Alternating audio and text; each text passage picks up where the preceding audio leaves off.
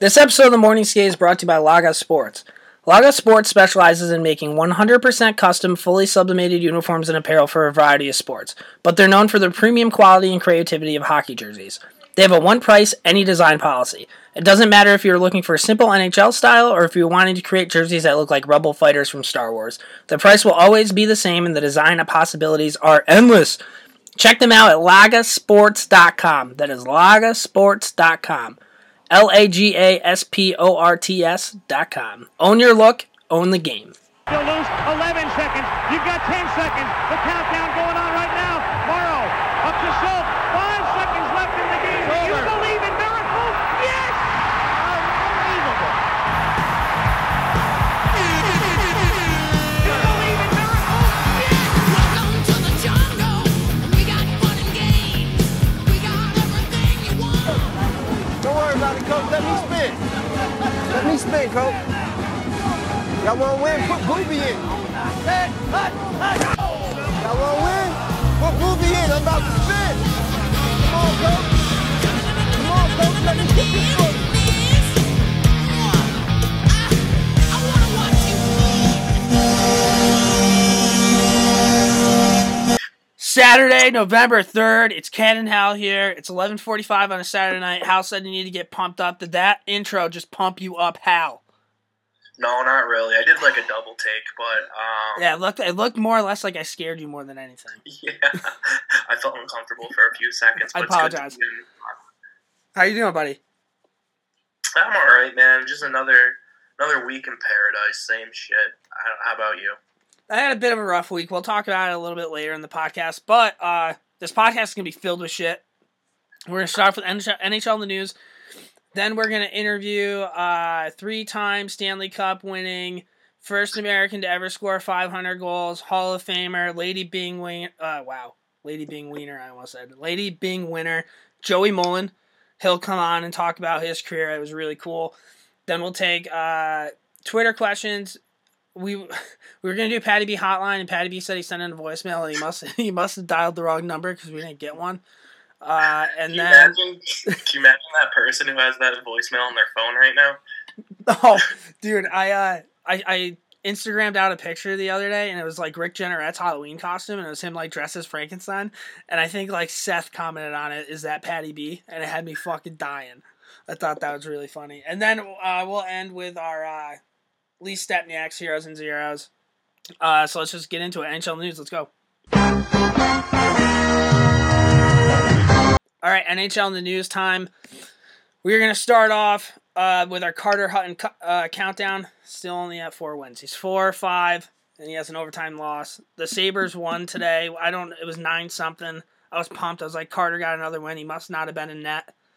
This is a big bounce back week for Hal in this bet that we have going. What do you have on Carter Hutton, dude? He dropped the ball, huh? Yeah, so I'm feeling really good, boys and girls. The reason why, last week I was talking about, like, the only way this countdown will work is if he blows a knee, but 1, I don't hope that happens. 2, I found the alternative, and his name is Linus Ullmark. He played tonight. Young Swede, 25 years old, 6'4", big stature and net. 4 games played this year. He's 3-0-1. Oh, that's a bad look for Carter Hutton. With a .934 save percentage. No. I would also like to mention that in his call-up last year, he only played 5 games where he had a .935 save percentage. So he might be the real deal. Goalie controversy, I smell it coming. There's not any position, any individual in the world that I could trust with the name Linus. That's not going to last. Linus is the Charlie Brown character who holds a fucking security blanket the whole time. Right? I mean, I guess, dude, but and that's a very valid point. That's why I don't have anything to say to that. But I got to bring something else up with you, kind of scurrying away. We didn't talk about this, so I'm glad that I just thought of this. Swedish Buffalo Sabre goalies, our boy Robin Lehner, for the first place in their division, Islanders is rocking a .245 goals against average with a .928 save percentage. He looks like a starter. That's 1 year, $1.5 million. Here's my hopes. Robin Lehner plays his bag off this year for the Islanders, and then he signs a big ticket with a better team maybe like the Flames or somebody like that replaces Mike Smith, goes out there, and he becomes an all-star. I can feel it coming. The Robin Leonard train, I'm all on. Bounce back story. It's Thomas Greiss still on the Islanders? He is, isn't he? I feel like Thomas Greiss is always like the number 2 on the Islanders. Yeah, but I think I just read somewhere in his last 3 starts, he's had 105 shots and he's stopped 102 of them. I mean, stay hot, Thomas Greiss. I feel like Thomas Greiss he's always like an Islanders or Penguins backup goalie. I don't know. Yeah, I don't know. Yeah, he is. He's on the Islanders. You're right. I apologize if I coughed during this podcast. I've been really, really sick also. So if you guys want to send some thoughts and prayers my way, I'd appreciate it. Pity party. We're going to jump right into it. Evander Kane. So a TMZ report just came out and said that Evander Kane owes this one girl $3 million. And this is kind of a little background on it. In 2016, he got her pregnant and made her get rid of it. And then in 2017, he got her pregnant and made her get rid of it. And then in 2018, he got her pregnant, and she didn't want to get rid of it. So he said he'd pay her $3 million. She got rid of it. Evander Kane didn't pay her $3 million. Evander Kane, man. Like, what is going on? A week or two ago, I was watching the Sharks. It was like a late game. I flipped on like NBCSN or something. And I was like, you know what? Evander Kane's having a good season. He signed a long-term deal with the Sharks. There's not really any like media hype around him right now. Yeah. And then like this comes out 24 hours later, this happened. So I mean, we're just right back to square one. Yeah. Don't know if it's true or not. It's all allegedly. But if this is true, and he was like in Las Vegas, like doing those like phone call like photo shoots on the balcony with like thousands of dollars up to his ear, like. Come on, dude. Yeah, I feel like Evander Kane just needs to, like, fucking chill out, dude. Just hang out, man. Yeah, like, I don't know. I don't really want to get into this because I don't want to say anything wrong. Like, obviously, like, I think this is a huge scumbag move if this is what happened, allegedly. And, I mean, we have to talk about it because he's a hockey player and this is big news, but it's one of those things where it's like, I don't really know what's going on. Yeah, I mean, maybe if Evander Kane was hanging out at, like, Phil Kessel and Tyler Bozak's Shakers that they're having playing pool and video games, maybe you wouldn't be getting in trouble. Yeah. But, again, at a certain point, dude, like, and you're right, this is a sensitive subject, but, and once again, I don't know if this is true or not, like, Patrick Kane is a good example because he reached a certain point where he was just getting in trouble nonstop, so he just, like, stopped going out. Yeah. Like, I think, like, and I know that probably sucks for guys like that. Like, I'm in the NHL, why would I do that? But maybe just, like, steer clear for, like, a little bit. Right? Like, and also, it happened twice. Like, you would think, like, maybe I should stop hanging out with this girl. Yeah, like, this isn't good. Like, we don't have to get even deeper, like, but maybe use some protection, dude. Like, yeah, wrap it up, dude. What's the only way to practice safe sex, dude? I don't know what, dude. Abstinence, dude. That's true, but at the same time, dude, I mean, how much is a pack of condoms? $7? That is They true. probably give them away in hotel rooms. They're probably right next to the Bibles in Las Vegas. Yeah, you missed my fucking Andy Bernard reference right there. So we'll hop on to the next subject. Since they began playing together on October 20th, Jeff Skinner 8 goals, 5 assists, Jason Pominville 7 goals, 6 assists, and Jack Eichel 1 goal, 11 assists are the top 3 scorers in the NHL. Are the Sabres the real deal, dude? Can Pominville population keep it up, dude? That's the only thing that's got me shook on this. I don't know if the Sabres are the real deal. Could I see them maybe getting an 8 seed? Yes. Could I also see them not finishing in the bottom 5? Absolutely. So, but the story for me is Pominville, dude. I feel like this dude's been around for 25 years. I feel like he sucked for like the last 7. Yeah. There was nothing like it, and I mean, you can attest to it because you lived it a little more than me. The Pominville population of the late 2000s, early 2010s was maybe the greatest fan group of all time. Yeah. Do you want to touch on that? Yeah, I sat in that section one time. I saw a Sabres-Sharks game, and I didn't even know we got those tickets, but we walked all the way to the fucking top, and I turned around on the wall. It said Pominville population. I'm like, where the fuck are we right now? So it's not even like you have to, like, it's like a club of, like, walked-off tickets. It's like you could just end up in Pominville population. Yeah, it's not like, it's not Aaron Judge's fucking, what do they call it, Yankee Stadium? I would not know The Chambers or whatever. It's nothing like that. It's like Oh, we have a couple tickets left. Do you want these? Oh, I'm in Palmerville population. It's kind of like that. Do you remember those History Will Be Made commercials? Yeah. I whenever I think of Jason Palmerville, I think of like a History Will Be Made commercial of when Milan Lucic beat the shit out of Drew Stafford, and it like rewinds it, and it's like Palmerville and Stafford on the bench, and they're doing like rock paper scissors. Like, all right, who has to do this right now? Yeah, I mean, dude, I don't know. He was drafted in 2002, which is crazy.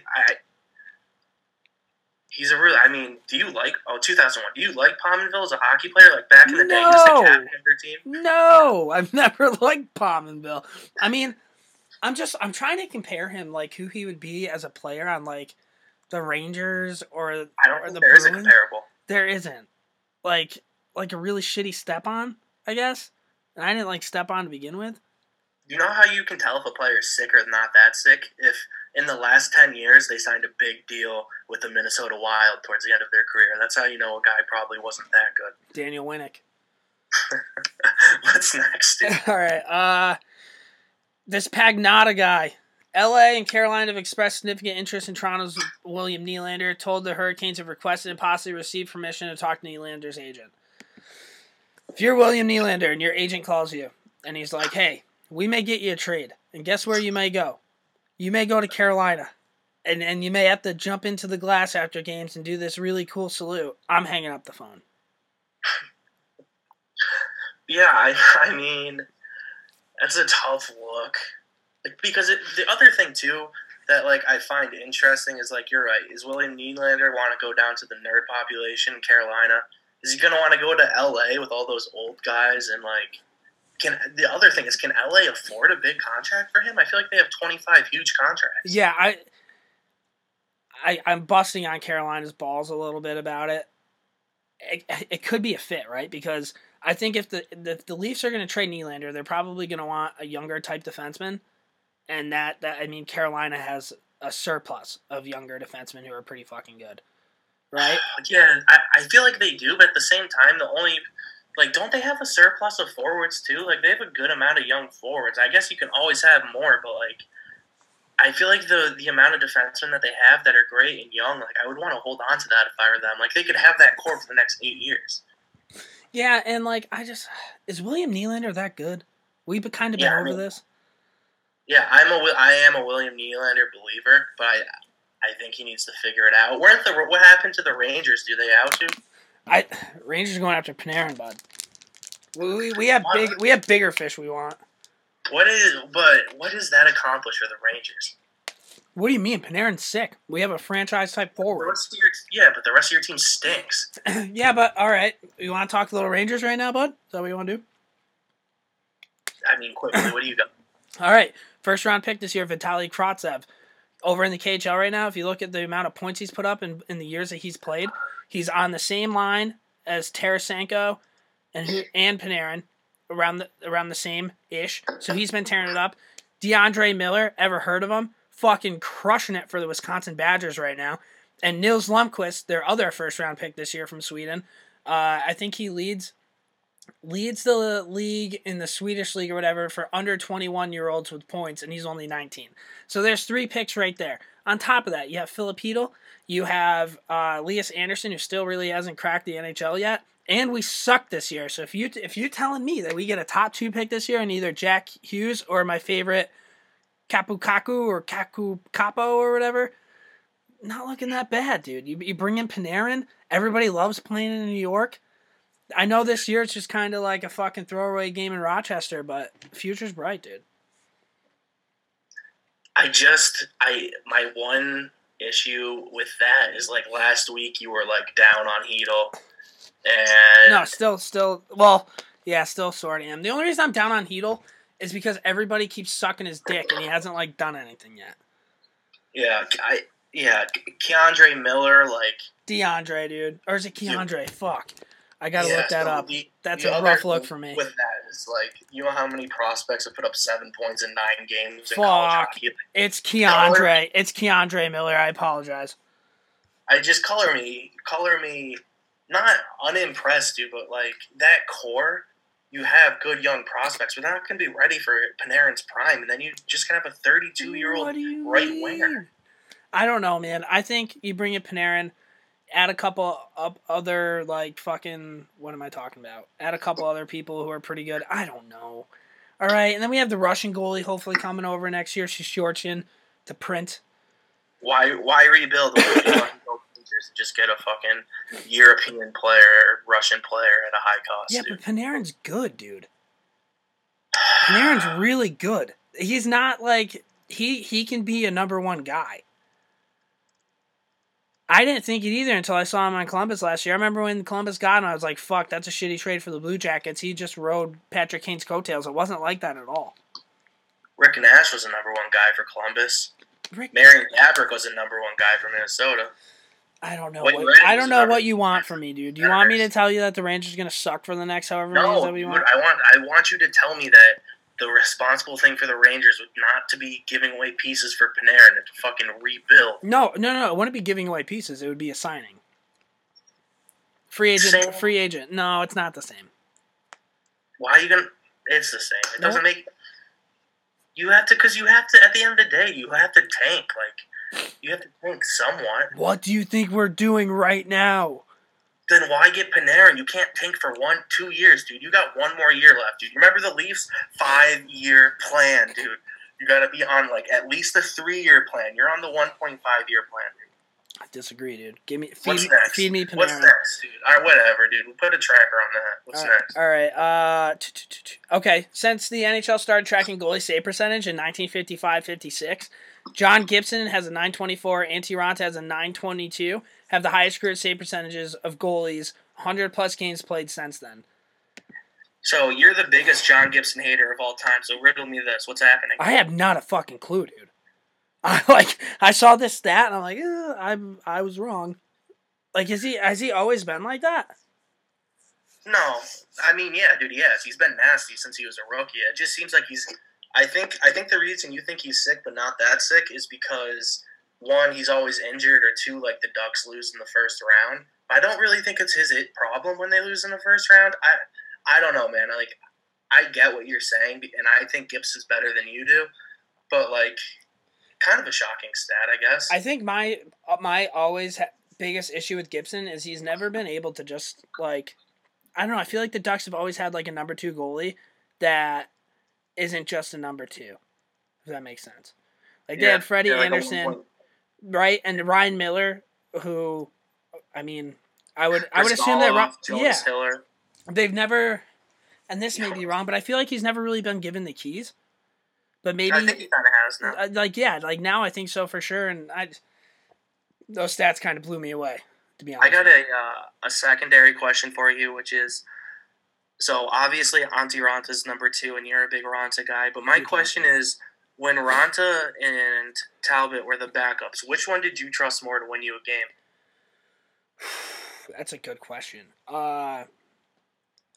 I can't really answer that because it's been so many years since Talbot was in net. I remember when Talbot was in net that I really, really, really did like Talbot. Didn't he go on like a heater one year? Yeah, Hank got hurt. He got I think it was a stick in the throat or a puck in the throat. So Talbot, he actually won the Stephen McDonald's Extra Effort Award one year because he single-handedly kept the Rangers like in playoff picture. So he was awesome. But when Antti Raanta played, dude, like he was solid. Always really, really, really fucking solid. Like, the Rangers have been pretty blessed with backup goalies. Georgiev, in his first game, he let up, like, 8 goals, which was really shitty, but ever since he played that game, he's been fucking spot on. You know what it is? Benoit Allaire, dude. You hate him, but Benny Allaire, man. That guy, he's a legend when it comes to goalies, so. Yeah, but here's my thing. What happened with Pavlik last year, dude? I mean, it's Andre Pavlik, dude. He can't fucking do miracles. Well, I thought he could, dude. I guess, I can't hate on the guy because obviously he has a good track record, but I do think Pavlik shows. He's not superhuman. He is, in fact, a normal. My God, dude. He has one He's grip great. on the Raider. He has Pavlik for 1 year. And Pavlik was hurt, too, so let's not forget that. All right, let's forget it, dude. What's next? Jesus Christ. Why are these all coming back to the Rangers? Pekka Rinne, 2-year extension. He's making $6 million and then $4 million. What do you have on this one? Pecorene's always been a pretty fucking good goalie too. Guy can control the puck. He's big. He's I don't know. He's been a staple in Nashville for forever. Yeah, here's a stupid thing I'm about to say. Let's hear it. I don't get it.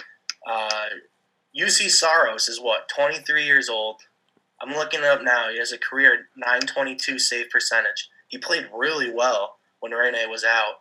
He's at, like, I'm sure he's probably up for a contract right now. I think he's, like, under $1 million, what he's making. Like, you have a 23-year-old goalie who's good, and you have one of the best defenses in the league. Like, I'm not going to hate on them re-signing Rene, but he struggled in the playoffs last year, and he's going to be 38 at the end of this contract. And I know it's not a ton of money, but, like, I feel like if the Predators went out and bought, like, a sniper for their second line, like, they're a good hockey team. They're a very good hockey team. That would make a large difference for them to spend that money elsewhere. But what do you have on that? I think this is just kind of like the Ray Bork thing. Like, Let him go. well, that's what you're. Yeah, but I think Nashville's just trying to do right by him, right? Like, Nashville's never always been good, and the one consistent thing that they've had is Pecorine always has been.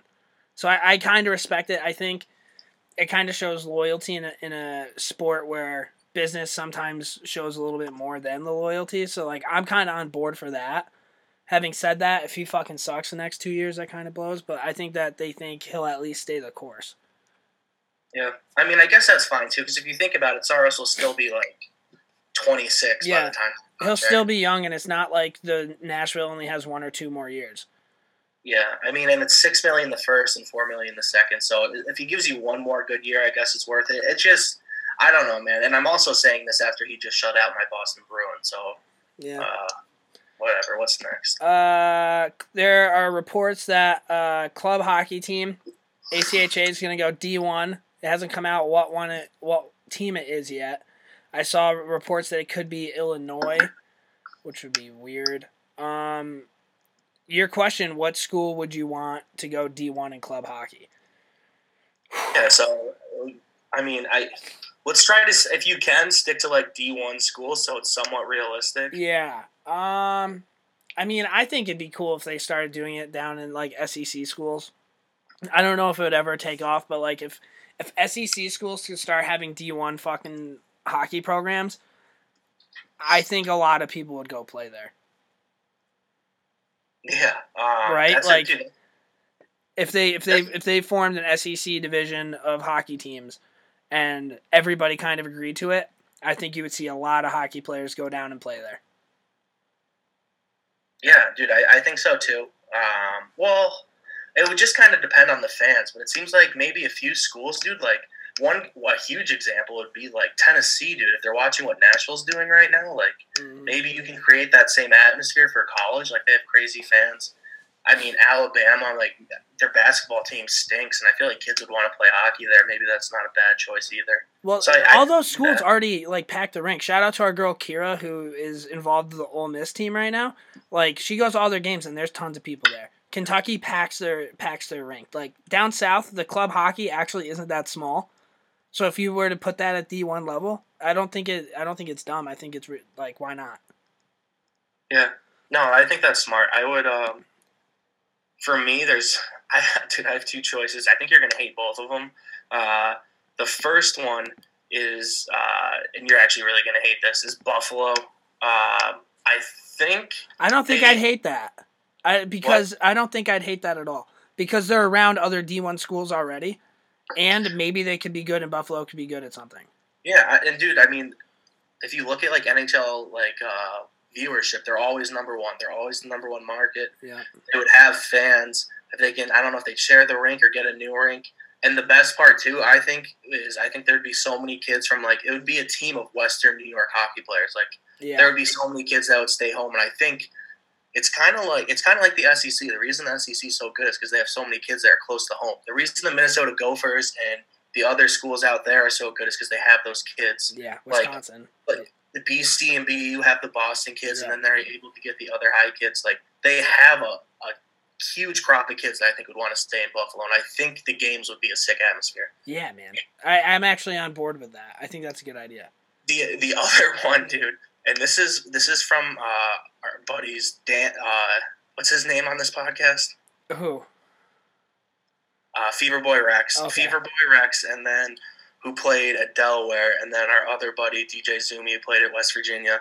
I feel like they always told hilarious stories about playing Liberty, Yeah. which is like a super religious school, and they play like the Midnight Madness game, and like they're a bunch of scumbags. Yeah. I think that would be a really funny program. I can see them being in the conference with like Holy Cross and like Mercyhurst and like American Institute of College or whatever the fuck is in that league. Do you know what AIC, dude. Yeah. That'd be a perfect fit. And they would just be like the scumbags at D1, although it's like you can't like The scumbag choir boys. yeah, dude, that would be sick. So put me down for Liberty as well. Last thing on NHL in the news, so I guess Brad Marchand took a 10-minute penalty today. I didn't really get to see the penalty, but I am going to play this clip really quick, so. Marchand also has gotten a 10-minute misconduct, so everybody cheer for a terrible call. Yeah! Terrible call, yeah! Jack Edwards was not a fan of that call, so can you break it down what happened? Yeah, so I mean, pretty simple. Jack Edwards, terrible call, yeah. Marchand's going into the corner for a puck with Colton Sissons, who is I'm a fan of him on the podcast. Kind of a tough look tonight. They get tangled up. Marchand's stick comes up to his shoulders, and Sissons just snaps his neck back and goes down to the ice. No contact. They call a penalty. Instead of going to the box, Marchand skates directly up to Sissons, grabs his face, and starts rolling on the ice, pretending to dive like Sissons did. It was unbelievable, dude. I was having so much fun watching it. Apparently, the refs took offense to it and thought he was bullying them or something, and gave him a 10-minute misconduct. And they also gave him 2 minutes for high sticking. So it was a shit show. I mean, there's so much to unravel here, dude. What are your thoughts? We have 12. Do you want me to shoot through some of the things? What do you mean? I'm just going to shoot through some thoughts of mine because I Yeah, have go so for much. it. Yeah, you're hot. One, the ref calling a 10-minute misconduct, that's totally because your feelings were hurt. Fuck off. Do you agree with that? You're calling a 10-minute misconduct because he's fucking taunting the other team? You think the ref was oh, he's making fun of me? Fuck you, buddy. Yeah, I think that's kind of what happened. And as a Bruins fan, I'd be pissed about it. But if I was that ref, Brad Marchand just made me look really bad. I'm gonna throw around the however much power I have. It's fucked up, but I kind of understand why I did it. You know what happened after the first period? The ref went into the locker room and looked, and he was show me that play. Did he actually high stick him? And when he didn't high stick him, he was probably fuck. Marchand was right. My second one on this is Twitter goes bananas for Brad Marchand. People are talking about, Carolina Hurricanes fans talking about growing the game, making it fun, because they do that celebration at the end. Brad Marchand puts asses in the seat, and he fucking... Nobody moves the needle like Brad Marchand, dude. Alive. People are calling for a suspension. People saw it. This is how fucked up people think Brad Marchand is. If you saw the clip of him taunting Sissons, people thought that was Marchand actually diving. They thought that was him trying to draw a penalty. Dude, he is so in people's head. Yeah. What do you have on this? Yeah. Story? If the fact that people thought that was him trying to dive, find a different sport, because I don't think you have any grasp of what's going on in the game, right? That was Brad Marchand.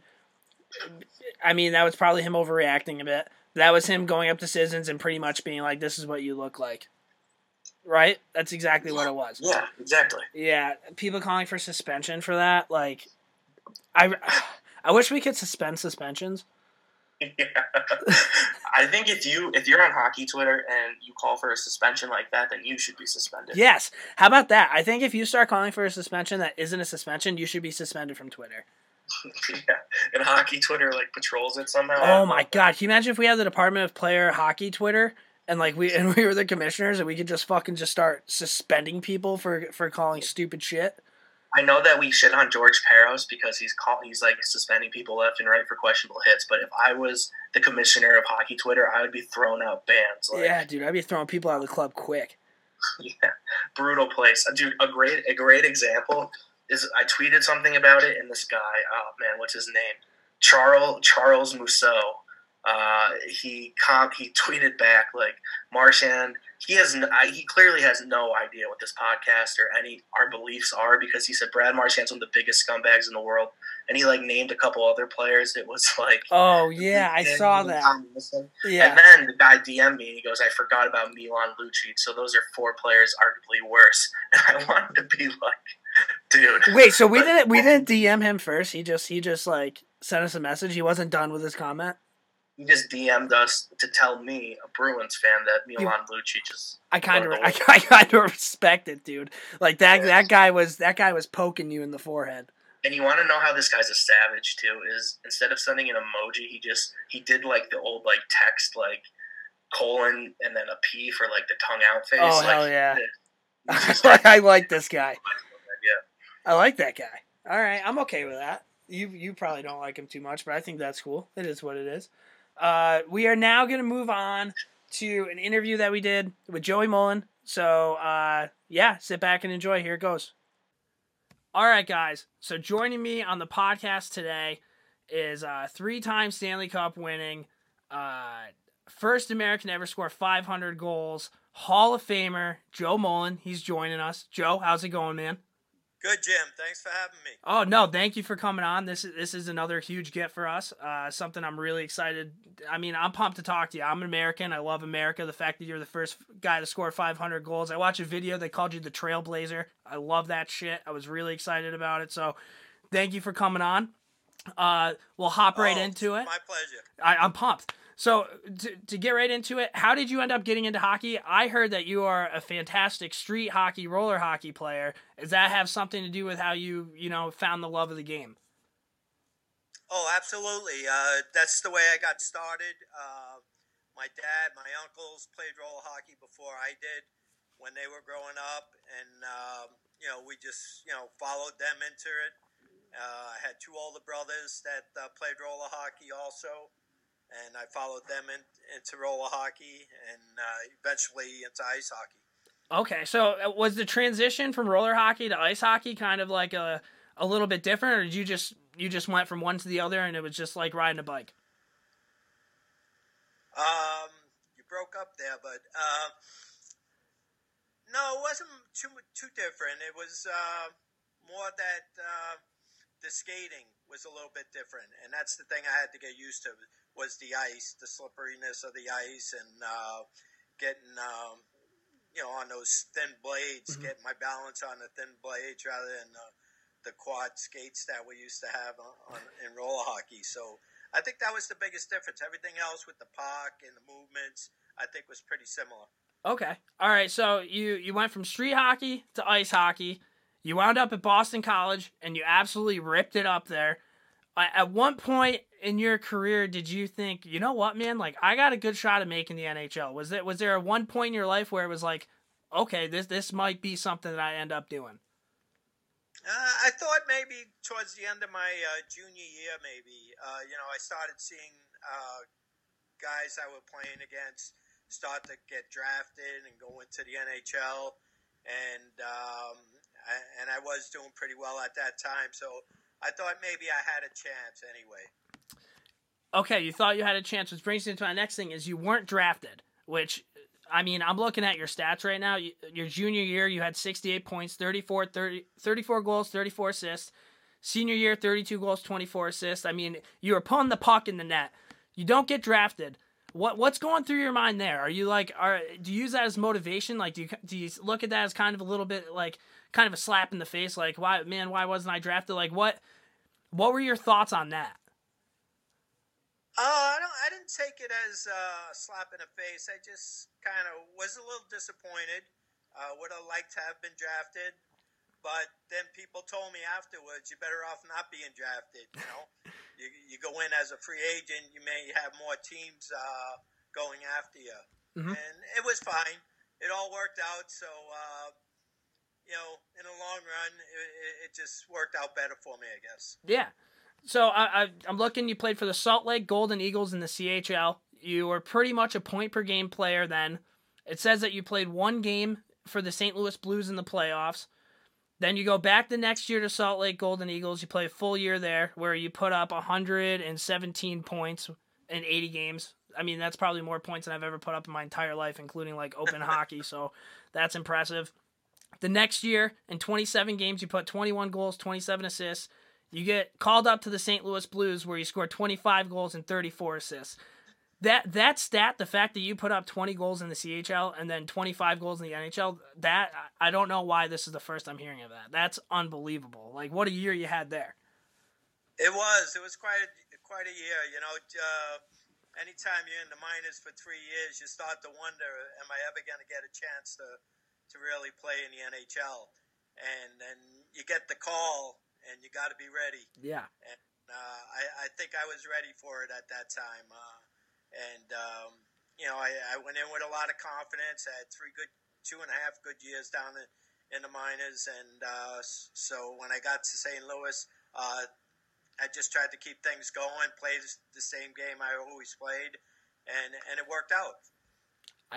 I've never seen a stat like that before, where somebody put 20 goals in the minors and 20 goals in the NHL. I mean, normally you see a guy come up from the minors and, you know, put in 10 or something like that, but the fact that you had 2 pretty stellar years in both leagues, that's kind of unheard of. So now you're playing with the Blues. You play with the Blues 5 years. You have some good years there. What was it like playing in St. Louis? I kind of went through some of the rosters that you're on. I recognize that you played with Dougie Gilmour, legend. What was it like playing in St. Louis? Did you really enjoy yourself there? I did. You know, I guess I was so excited just to be in the NHL at the time. But we had a great bunch of guys. We had Bernie Federko, Brian Sutter, Rob Ramage, Dougie Gilmour. We had some really good players, and you know, we made the playoffs every year, which was good. Didn't go far, but you know, that's the way it goes sometimes. Yeah. But you know, I was just so excited to be in the NHL, and St. Louis was a great town. People were great, the fans were great, and I couldn't ask for a better start. Did you recognize that, like, Doug Gilmour was going to be like Doug Gilmour? Like, did you know immediately that guy was going to be, like, unbelievable hockey player? Well, you know, actually, when Dougie came in, they were using him more as a checker. Really? Yeah, he was a defensive guy. You know, he was shutting down the other team's offenses, and his first couple of years. But you could see him getting better and better offensively. I mean, you knew he had the talent, but he was just turning it up in the last few years in St. Louis that he had. Okay, so you enjoyed St. Louis. You had fun. Young kid, you're out there ripping it up. Then you get traded to Calgary. As a professional, when you get traded, like, what is that feeling like? Especially going from, like, St. Louis all the way out west to Calgary. Is that just, like, a complete shock? Like, what was that like? That had to have been wild. It was definitely, it wasn't a shock that I got traded because I was battling with St. Louis over a contract that summer. Mm-hmm. So I knew there was a chance I might get traded that year. Mm-hmm. So it wasn't that, but I had an agreement with the GM that he wouldn't trade me to Canada. Oh, and then he does it. And then he just went and did it anyway. So, it was a gentleman's agreement. Yeah. He wasn't a gentleman. All right, so, oh man, the Calgary Flames teams that you played with. Here's just a list of some of the guys. Lanny McDonald, best stash I've ever seen in my entire life.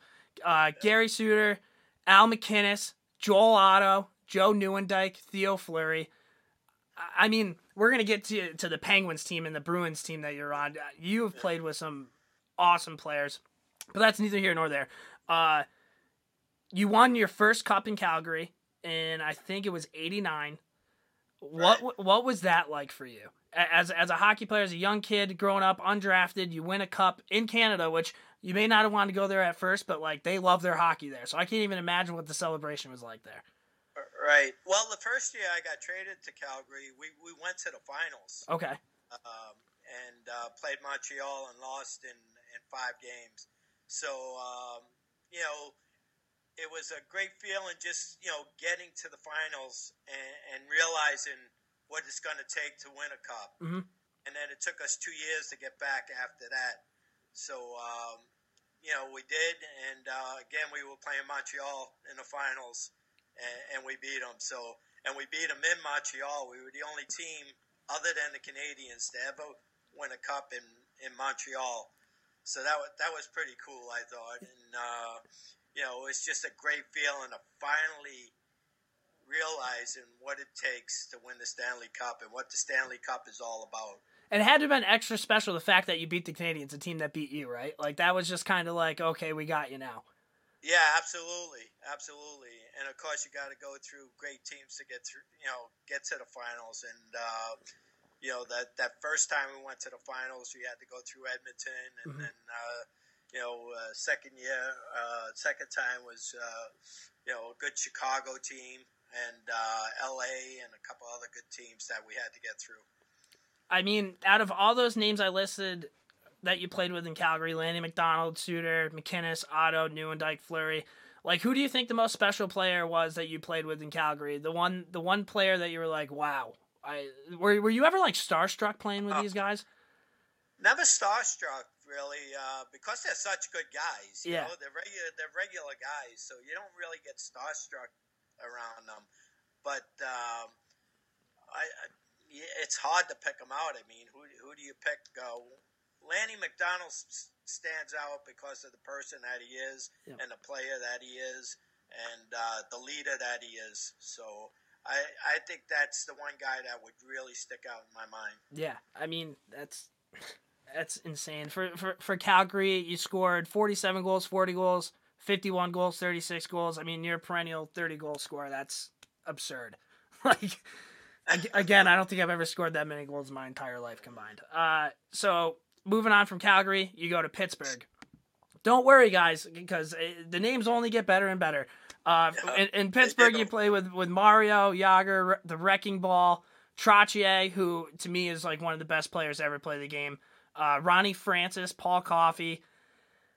You win back-to-back cups with the Penguins. I mean, these names it's ridiculous. Like you literally are a hockey almanac. Like wherever you go, you're tearing it up, and whoever you're playing with is tearing it up. It's pretty special. How was your time in Pittsburgh? Was it just everything that I would think it'd be by just like looking at your stats and like seeing who you played with? Was it just unbelievable time there?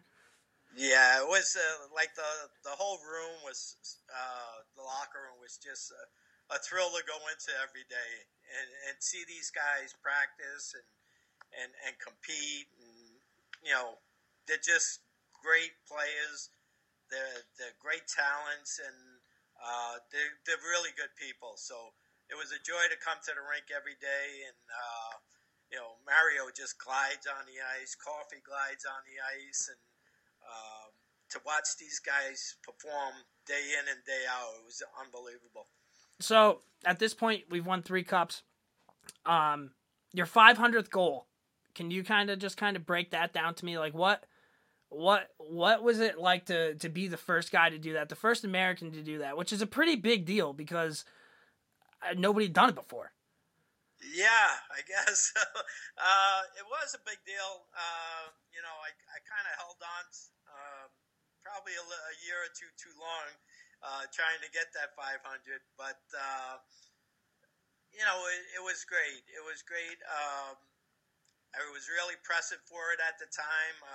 I think I only had like 5 goals that year. 5 goals at the time. I needed 6 to get it. Mm-hmm.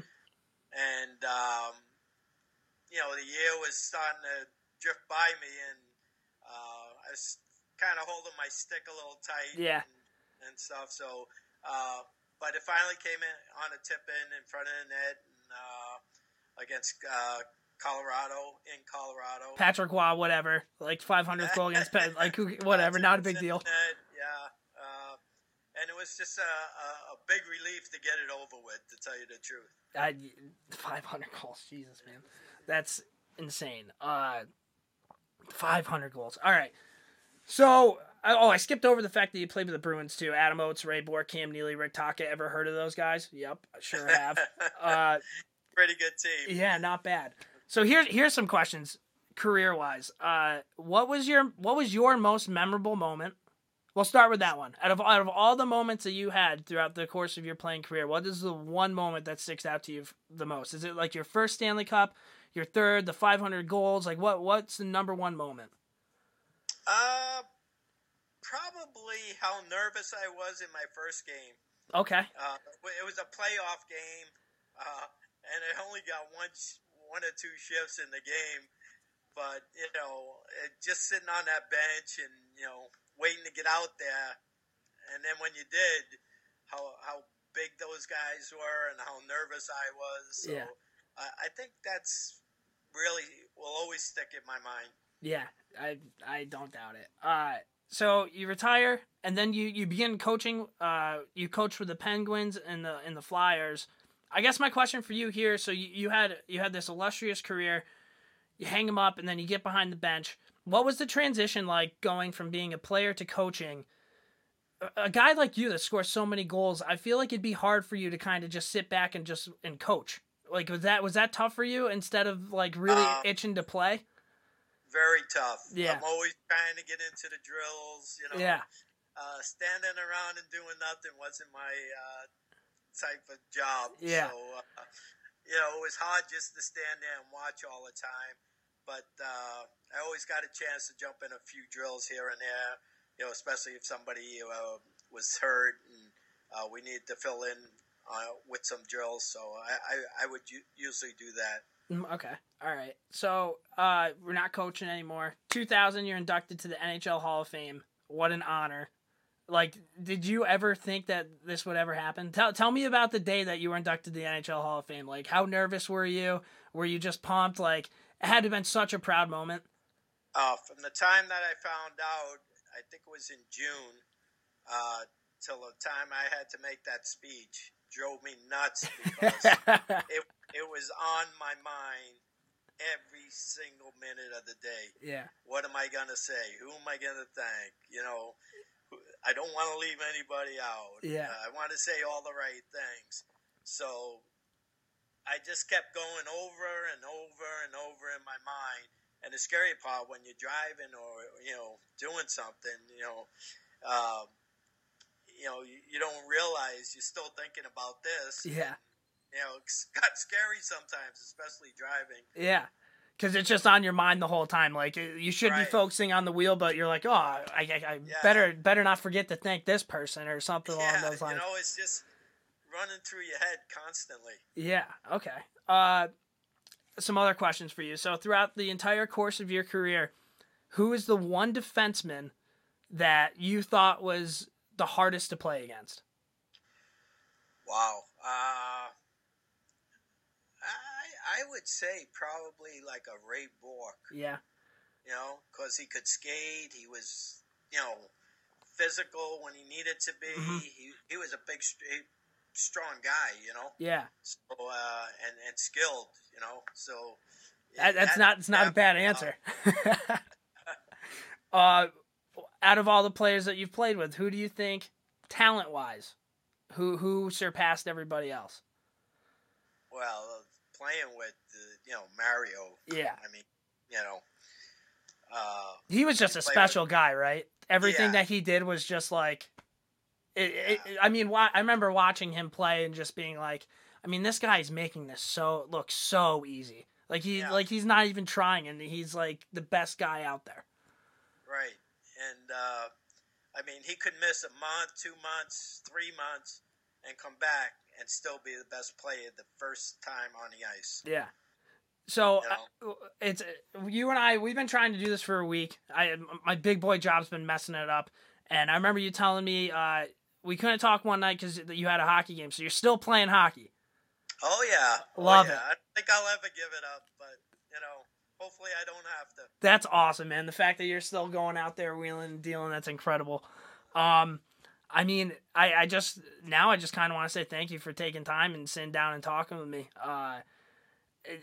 This is a special moment for me, man. I think when me and my buddy House first started doing this, we never ever thought we would be talking to like a Joe Mullen or anybody along those lines. So this is pretty cool. I want to say thank you for taking time out and talking to us about your career, because these names, the stuff that you've done.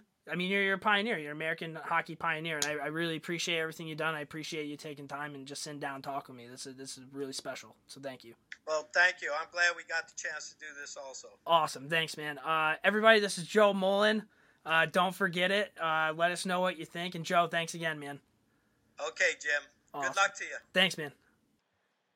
Thanks again for Joey Mullen coming on the podcast, guys. Fucking savage. Now we are going to go into Twitter questions. Yeah, trigger fingers turn to Twitter fingers. All right, Twitter questions. We got 2 this week. Tommy from NC, Kane Selly, 2K18.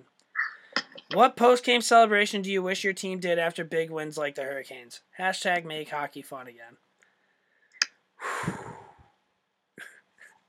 This guy's fucking guy, relentless, dude. Wow, I think we got trolled on hard there. Right? Well, answer the guy's question.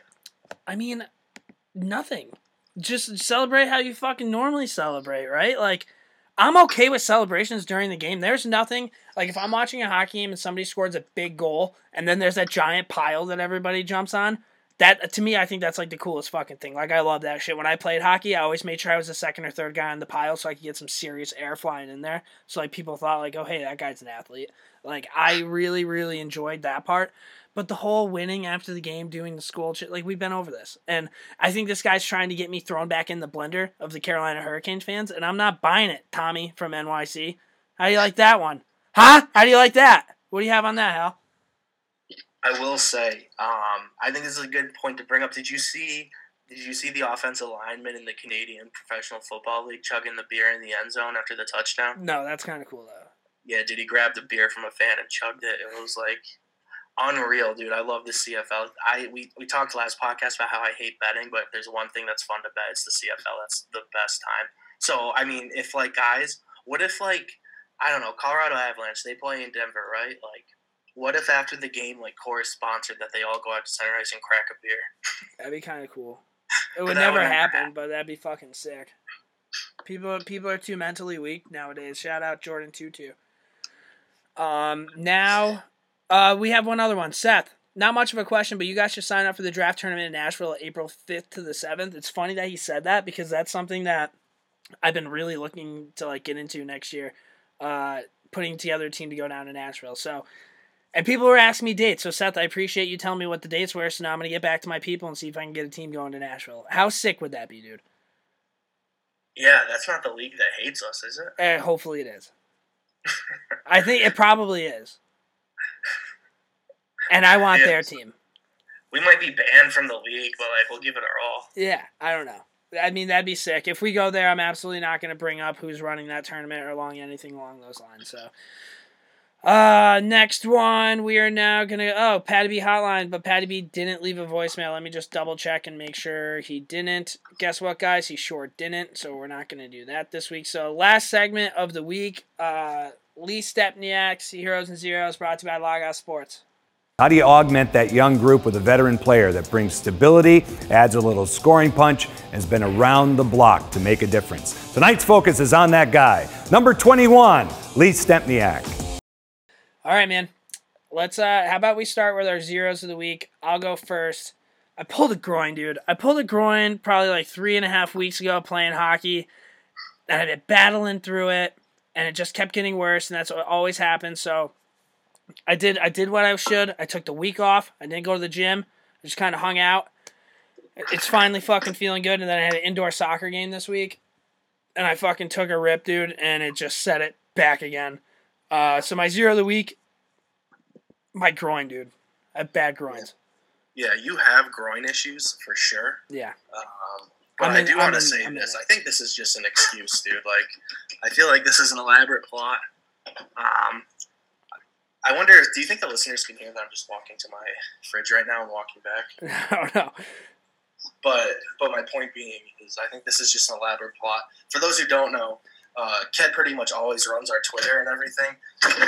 And tonight I got on our Twitter here we go. at like 8 p.m. and nothing had been tweeted all weekend. So like my first concern is maybe he was ill, he was sick. I am ill. I am sick. He had been playing Red Dead Redemption all weekend, and I feel like what really happened is Ked just bought a video game, and now he's been really into it, but he's just trying to trick himself into believing that he's not doing anything else because he's injured.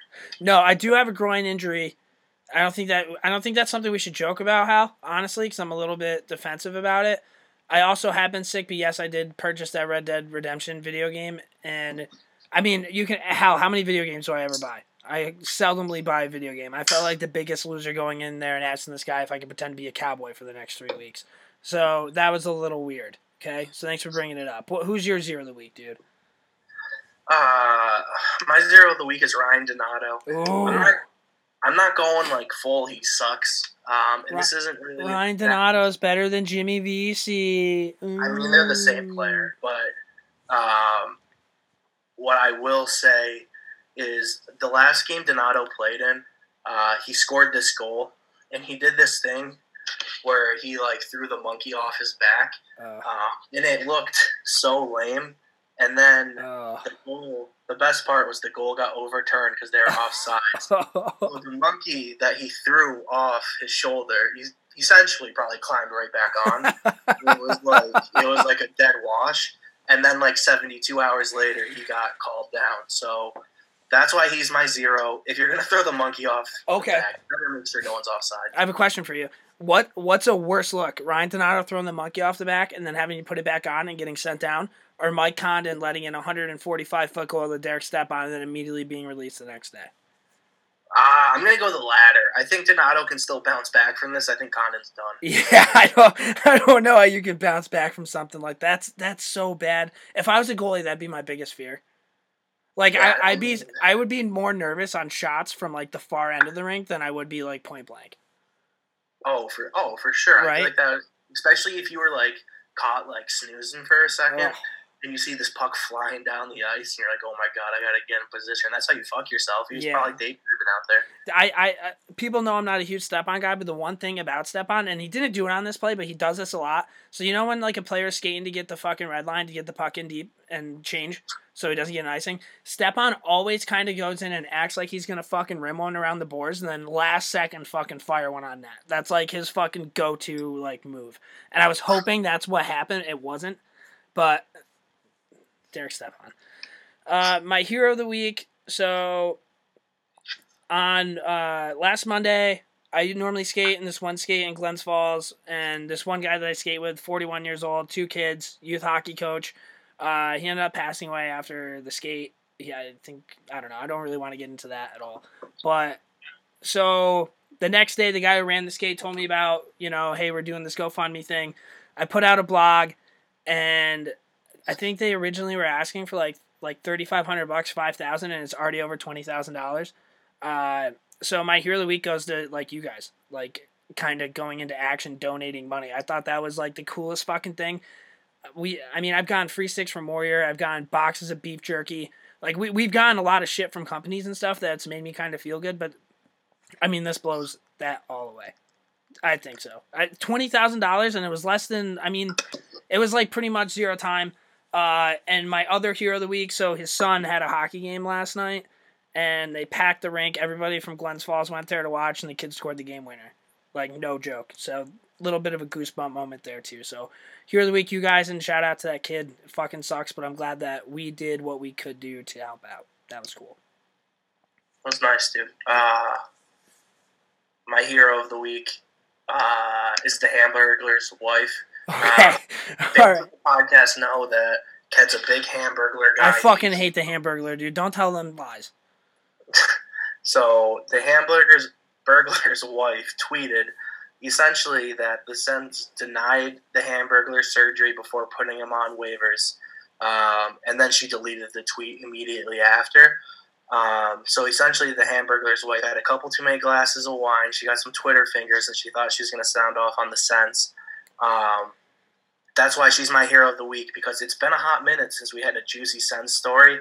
I know, like, they just got swept 9-2 tonight by the Sabres, but I mean, it feels good to be right back in the Sens wheelhouse. Yeah, man. And talk about a wife, like, the Hamburglar's wife is one of the more prolific wives on Twitter, and the Hamburglar hasn't played an NHL hockey game in, like, 5 years.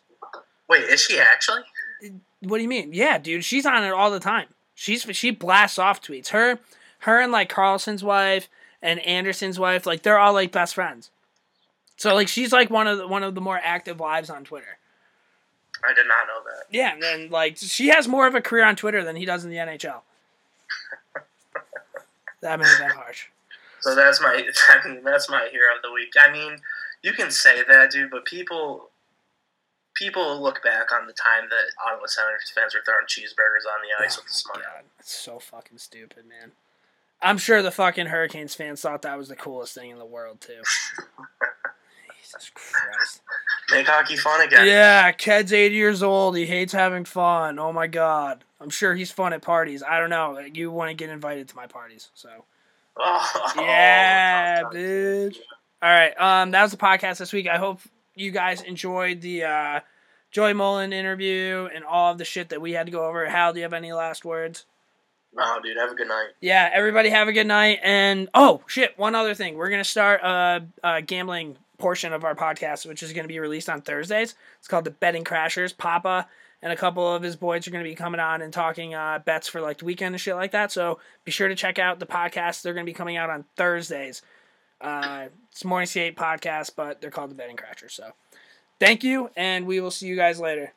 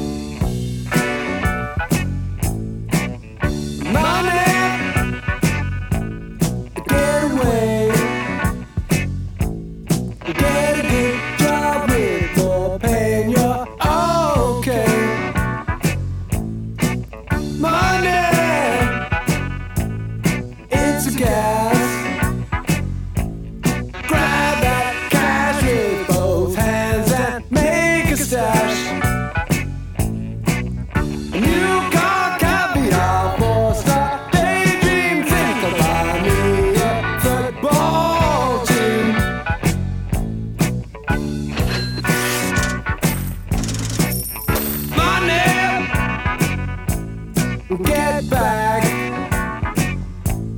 I'm alright, Jack. Keep your hands off of my stack. Money, it's a hit. Don't get